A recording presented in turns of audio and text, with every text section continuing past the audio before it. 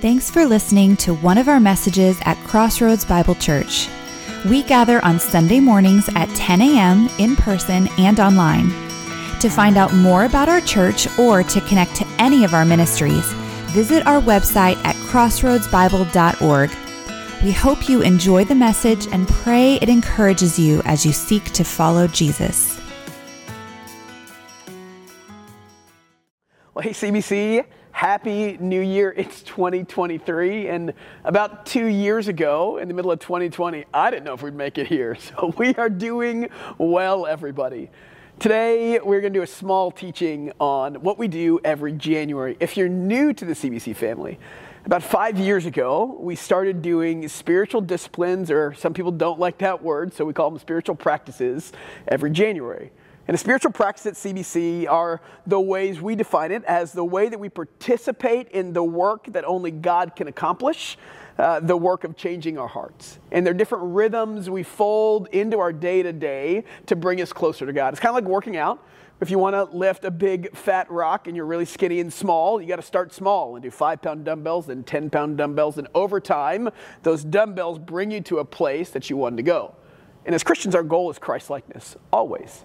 Change is embedded and deeply into what we believe. Jesus came and said, hey, if you want to follow me, it starts with the beginning knowledge that you can't stay where you're at, but have to move towards where I'm at. It begins with this idea that you'll die to yourself because the best part of life isn't found within you, but found in me.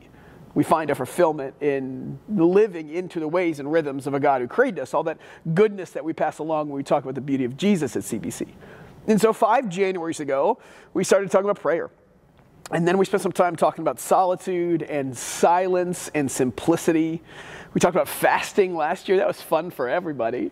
And what we're trying to do over time, because the spiritual journey is slow. In our culture, we're sold these lies that good things happen quickly. But I'd say it's the opposite, man. Good things take time to have roots developed. Good things take time to grow. And so as we talk about our spiritual journey, in the last 5 years have been laying the foundation of a life defined by disciplines that develop within us Christ-likeness. And it's slow, and it's not going to happen overnight. And in immediate culture, that's a really difficult sell, but it's also really beautiful because the best things in my life are things that have been around my life for a long time. I didn't think it was possible, but I love my kids more now than when they first were born. And I love my wife more now than when I first met her. And so the spiritual life is a slow and methodical process of uncovering the grace and the beauty and the love of God every single day and deepening in our ability to portray that to a world that desperately needs it. So that's where we are today. And today, in the next 15-ish minutes, because I don't know about you, but when I watch messages at my house, there's chaos going on all around me. And that's about all the time I have. Today, we're going to invite you in to a new kind of practice that kind of puts all of these together. And we're going to start our practice of hospitality next week when we meet together, talk about it for 3 weeks and how God uses that to show people his goodness. But today I'm going to talk about this idea of what's called a rule of life. There's probably 5% of our little CBC population that know what that is, and the rest of you have no idea what that is. So what I want to do today is talk about rule of life in 3 ways. I want to talk about where it came from so we know where it started. I want to talk about what it is. Let's define the thing. And then lastly, I want to talk about why I think we need it right here and right now. So rule of life is not something that we made up at Crossroads. It's not something that anybody made up in the last 1,000 years. It actually goes back to this dude in the 500s in the 6th century called Saint Benedict of Nursa. And you got to understand what's going on in the culture to understand why he did what he did. He developed something known as the Benedictine system. It's a set of rules or rhythms that allowed his community to remember their affiliation to Christ when everything else was in chaos. So this is like 500 AD. And you got to know the Christian journey. So it started okay with Jesus, and then things got really bad, and Jesus left to go back to be with the Father, sent the Holy Spirit, and there's these pockets of extreme persecution in the early church. It got really bad under Nero around AD 60, 70, and then died off, got really bad in the 150s, died off, got really, really bad around 250, 60, 70 in Diocletian, then died off, and then it became great in 313. When Constantine said, now the religion of Rome is Jesus. And for the first time, people could talk about Christ openly and not worried about being beaten. And that lasted a couple hundred years. And then the Roman Empire fell. Enter Saint Benedict. And the Roman Empire fell. It was a slow process, but it was a bloody one. Barbarians came in from all over the world, especially the north, and started ripping slowly apart the ways of Rome, a culture and a country that thought it was too big to be beaten, you know? Sound familiar? And over time, what happened was the chaos of the Vikings came in, the chaos of the barbarians came in, and there was no order where there used to be order. And so the church didn't rule anything anymore, and people didn't know who was in control. And all of a sudden, what you found was all these people that called themselves Christians, whether they were or not, but there was no order, authority, or rule. Everything was in chaos.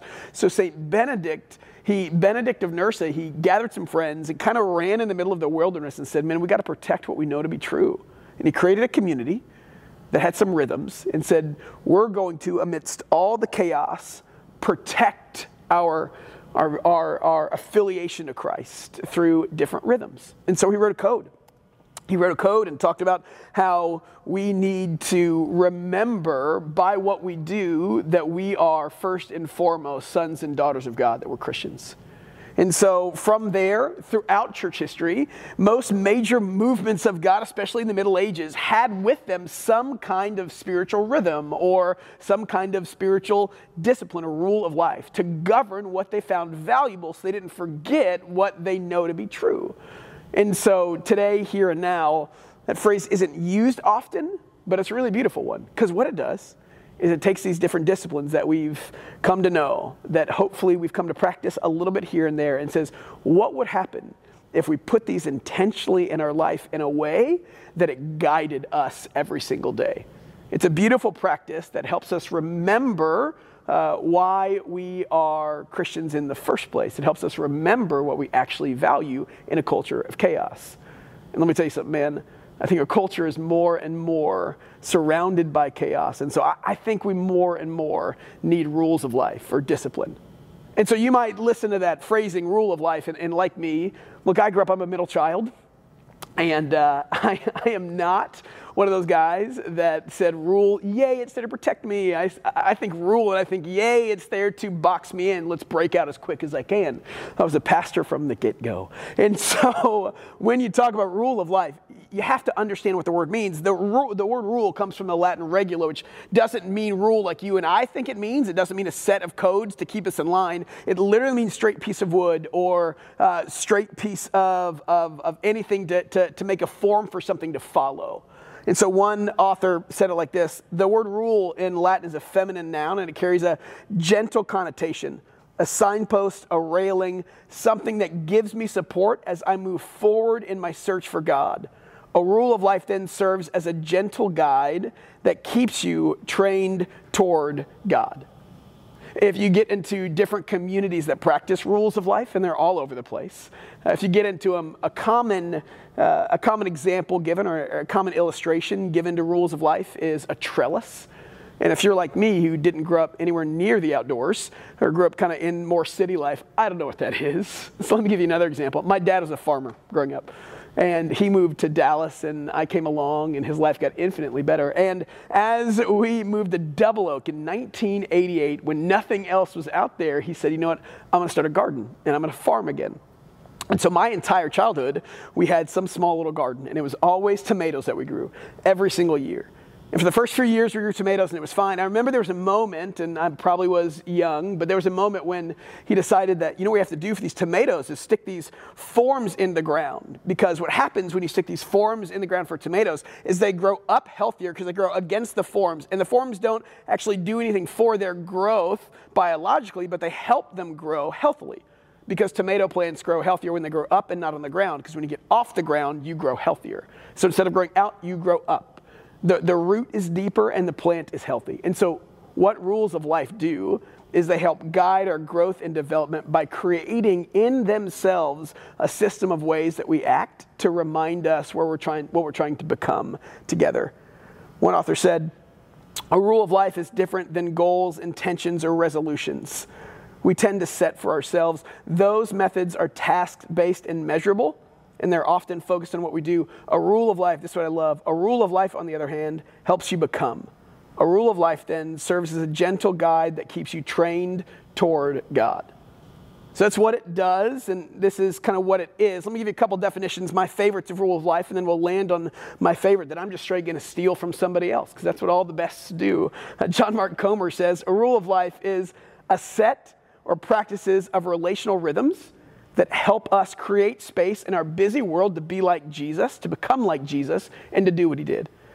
Another author says, a rule of life is the means by which we give more of ourselves for God to work with. One other is a rule of life is a set of habits that gives us just enough structure and direction to grow with purpose towards Christ-likeness. Another one says a rule of life is a way of living today in line with my deepest desires and God's deepest transformation. I like that one. My favorite one comes from a book called Emotionally Healthy Spirituality by Pete Scazzero. It says, a rule of life is an intentional plan to keep God at the center of everything we do. And that's the point. Is in a chaotic world, we remember what our center is. That's what a rule of life does, because it's so easy to forget. And we see these themes all throughout Scripture. Deuteronomy 4:9. Take heed, keep your soul diligent, lest you forget the things which your eyes have seen, unless they depart from your heart all the days of your life. This idea of remembering, and the only way we remember is to repeat. The only way we remember is to be reminded, because you will, as best you might think your memory is, you will forget the goodness of God if you don't remember the goodness of God, if you're not reminded of the goodness of God. Spiritual rhythms and disciplines, rules of life, a set of spiritual disciplines set in place to guide our lives, help us remember. I love what in Acts 18, it says that Paul stayed in Corinth for some time. He left before the brothers and sisters and sailed for Aquila. And he said he had his hair cut off because of the vow he'd taken. So I throw that in there just to let you know that vows or rules or ways of life were common in the Old and New Testament. Even Paul, the most ardent defender of grace in all of the Scriptures, the guy that said, without grace we're nothing and you can do nothing. You can do nothing to earn the love, the merit, the favor, the goodness of God, took vows before God as a way to remind himself of God's goodness. He took vows before God as a way to practice the rhythm of God in his everyday life. Catholics would define vows as an act of generosity towards God. And so when we talk of a rule of life, it's this idea, a vow or a practice that might remind us of God's goodness so we grow up in the way of Christ. I love what Psalm 56, 12-13 says. It says, I am under vows to you, my God. I will present my thank offerings to you, for I've delivered me from death and my feet from stumbling, that I may walk before God in the light of life. It says, I will present my thank offerings to you. You've delivered me from death, that I will walk in the way of life. Here's what we have to understand. Fundamentally, as we talk about where it came from and what a rule of life is, you have to understand in this conversation that rules of life or any disciplines or practices we're going to talk about are only healthy if you understand where they come from. Because what's really easy to do is to get to legalism and flip this around and feel like we do these things because we want to live for God's love, affection, approval, and grace, and not from God's love, affection, approval, and grace. Rules of life, these actions we take to help mold us into the rhythms and ways of Jesus, are only healthy if they stem from a deep understanding of how you're already loved, you're already saved, you're already valued, and you're already identified as God's son and daughter. Any other way, and it's unhealthy. If you're doing rules or vows or showing up to church on Sunday morning or praying because you think that's going to make God love you more, you need to re-understand your relationship to God. Because God saved you for himself. God loved you when you were his enemy. And when we live out the ways of Jesus, we live out the ways of Jesus from the heart of God who already said he loved us, not so that he might in the future. And so when we talk about rules, when we talk about ways of life, when we talk about how we live into this new process, it's from the heart of a God who already loved us. I love what Dallas Willard says about grace. He said, grace isn't opposed to effort, it's opposed to earning, which means that when we understand grace fully, we participate in what comes next, which is a changed life. Because change is the heart of following Jesus together. At Crossroads, we believe growing people change, because that's what God is doing, and that's evidence that he's good. When talking about grace in the spiritual life and the actions that come from it, I think a really great analogy is marriage. So Bonhoeffer, a theologian, said to a couple getting married, today you're young and very much in love, and you think that your love can sustain your marriage. Isn't that the truth? When you get married, you're like, man, this passion's never going to go away. It's never going to die. I'm going to love you with a burning white hot ember and 1,000 coals for the rest of my days. And then you get back from your honeymoon. Or maybe your life is different than mine and it takes 10 years. But he says, you think that your love can sustain your marriage. And then he says, it can't. Let your marriage sustain your love. David Brooks, the author and writer, says, falling in love with someone or something and then building a structure of behavior around it for those moments when love falters is a better definition of love. So what this does, like marriage, is it says, you know what, I want to keep loving my wife, so I need to keep dating my wife. I want to keep loving my wife, so I need to keep serving my wife. The love that we have for the things around us are built because we have structures that help remind us what's good about that love. In rhythms of life, rules of life, spiritual disciplines are ways that we do that around our pursuit of Jesus. And so we know kind of where it came from, and we know what it is, and we see it in some scripture, and we see some definitions of it. Now, let me land the plane a little bit by telling you why you need it. Because like it or not, your life is being shaped by something. A rule of life is just another way to say that you want to be intentional about the things that shape your life instead of the things shaping your life being unintentional. There's one author that I like, and he says you need rules of life around because you need attention and intention where you may have been inattentive and unintentional. And so let me tell you why you need it just in two concepts that I think drive our world. I think that we right here, right now in this culture are shaped by two primary principles that you might know exist, you might not. And I think those two driving forces are one, the driving force of desire, and two, the driving force of urgency. So we are a culture that is driven by our desire. And some of that's good. God made us a desirous people. I think the problem is that what we desire isn't ultimately fulfilling anymore. And I know that because I've been marketed to all of my life. And I just want one commercial, just one, to buy an ad spot, look at me in the face from the television and say, you know what? You're fine the way you are. You don't need to buy anything or do anything or go anywhere. Just hang out and be good. I'll buy whatever product they have. And ironically, they don't have a product. That's the point. But every ad you listen to, every political candidate is going to sell you a story that you're not ultimately fulfilled yet. They're going to tap into that deep longing you have that haven't been met and said the way you get out of that is to buy a Kia or to buy some more fast food or to buy. That's how we market. You can go to marketing slogans over the years, just do it Nike because you're worth it L'Oreal, but you can't have just one. It plays into our desire. Our culture is driven by that desire. And what happens when your culture is driven by desire is before you know it, you can no longer say no to the thing you want anymore. So we have cultural colloquialisms that go with this too. The heart wants what it wants. You know, you do you, YOLO. That was one like when I was in high school, so most people don't know what that is anymore, but YOLO was one of them. Be true to yourself is another one. And the ironic part about that is it comes from a Hamlet play, and this one person said, above all, you know, be true, and to thine self be true, and that actually came from The Fool. The point in Hamlet was that guy is not going to end well. I love what Plantinga, a theologian, says about a culture driven by desire. In such a culture, the self exists to be explored, indulged, and expressed, but not disciplined or restrained. Here's what we have to recognize. In a culture that's shaped and formed by our desires, you have to understand that oftentimes your desire that you have in the moment is not your deepest desire. The desires we seek to meet aren't the longings that we have that are so deep. And you know why I know that? Because I've been grocery shopping when I've been hungry.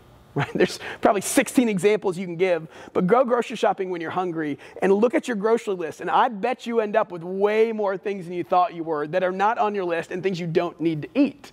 Or when you're late one night driving home from work because we worked too hard and you realize you're really hungry, you're going to make that bad decision of Raising Cane's. You're going to feel bad about it 5 minutes after you eat it, but in the moment, man, it crushed what you wanted and needed. We have to recognize as a culture that maybe we've been filling our desires with things that don't ultimately meet our deeper longing. We have to understand that we've substituted partnerships with online profiles to fill this void within us of meaningful relationships. We've substituted the idea of being near people in presence with social media platforms. We've substituted discussion and dialogue with 140 character tweets or online posts that don't actually get to the heart of any issue. We've substituted simple inactivity with rest, and those two things are very, very different, and the list goes on and on. The problem is that those two things aren't the same, the desire we have and the fulfillment we need, and we're paying the price for it. Here's what disciplines do. Disciplines give us perspective to desire so we can find and fulfill the deeper longings of God. And without those, we don't actually fill the hole that we have. And it's a vicious cycle of being sold a good that you don't need again and again and again. So spiritual rhythms help us find the deeper longings that drive our world, that shape what we're becoming together. I love what John Mark Comer says about it. He says, the key to spiritual formation is to change what we can control, our habits, to influence what we can't control, our flesh. And so it's a slow work of dedicated disciplines in the day in and day out that slowly change what we ultimately want. I heard it said once from a guy, an actor actually, that he was getting in shape for this movie. And he was getting he had like 19 abs after that movie. And he said the diet was really difficult. He said at first I'd eat a bunch of kale and I really hated kale. But then about a month in, my body craved it, like I wanted it, because the slow work of daily routine and discipline. That's what rules of life are all about. I think the other driving factor in our society is the tyranny of the urgent. It's a phrase coined in 1960s from Charles Hummel, who published a book about it. And basically his proposition was, and this one doesn't need much explaining, is that we skip the more important things because things are louder in our world than the more important things. We skip the meaningful conversations because a kid is yelling. We skip the meaningful conversations because I'd rather go on social media and say things that everybody agrees with me. We skip the deeper things because there are things all around us that are just loud. It's the tyranny of the urgent. It needs to happen now.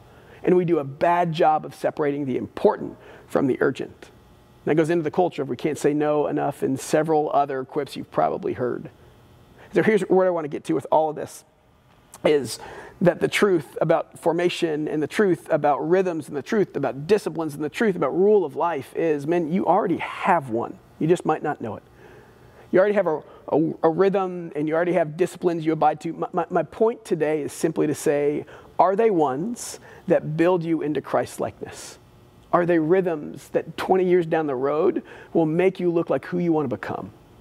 Because spiritual rhythms in a chaotic world driven by desire and urgency, they help us say no to those so we can say yes to the better. And so today is simply an invitation. It's an invitation to ask the question, in this moment of change culturally, where is my life going? Because, we have these rhythms in our culture. August is back to school, Christmas is all the chaos, but right here, right now, you get about a week and a half where people culturally evaluate their life and say, what do I want to change? This is that moment. And a spiritual rhythm, a rule of life, is a way where we can say, how is my walk with Christ going? And what steps am I taking in the day in and the day out to hopefully help move towards who he is versus where I am now? And so I think as we continue on in this conversation, and like I said at the beginning, it's going to be one that takes some time. The best thing you can do is simply ask the question, what rhythms are in my life that make me look more like Jesus? And what rhythms need to be? So we've talked about a bunch at CBC over the last 5 years. We've talked about Sabbath because I think we need Sabbath to fight hurriedness and control. We've talked about fasting to fight our flesh and fight the desires that we have and realize you can say no to the little desires to find the deeper longings of our soul. I think we need silence to fight a busy world and fight anxiety that comes with busyness and hurriedness. I think we need solitude to fight for and find our identity in a world that keeps trying to define you outside of who Christ says you are. And so the question remains, what are ways we're doing to find those rhythms, to find the deeper things on the other side of those rhythms? So here's what we're going to do. We're going to post some links at the bottom of this that are just resources. And this is the fun part about today. I don't have like the next 3 steps for you to take. I think this is very wide open. This is an open-handed invitation for you to assess and address the rhythms in your life. And so for me, let me give you an example of my chaotic rule of life right now. I'm trying to develop one. And let me tell you something, guys. It is a slow process. I've been trying for a couple of years now. I try to fast 1 or 2 mornings a week and afternoons. I try to take Sabbath on Friday afternoons. Ask my wife how that's going. Don't. I try to pray 3 times a day. I try to have these rules of life around what governs my life. And some weeks I'm great with it, and some weeks I'm bad with it. The question is just, are we asking the question together? Are we helping one another? And so below, you'll see some resources on different ways you can organize your rule, whether it's around relationships, work, rest, and Sabbath or spiritual things, or whether you want to do it other ways. I just want to begin by asking the question, what's the rhythm of your life? Is it making you more into who Jesus is, or are we not thinking about it? Because the rule of life can be a beautiful rhythm that helps us become who God intended us to be. It helps us intentionally live in a way so that people see the better way of Jesus. And that's my hope and prayer. And so this is maybe a new conversation for some of you, and you might leave more confused than when you went in. I did my job, all right? For some others, you might have a little small one.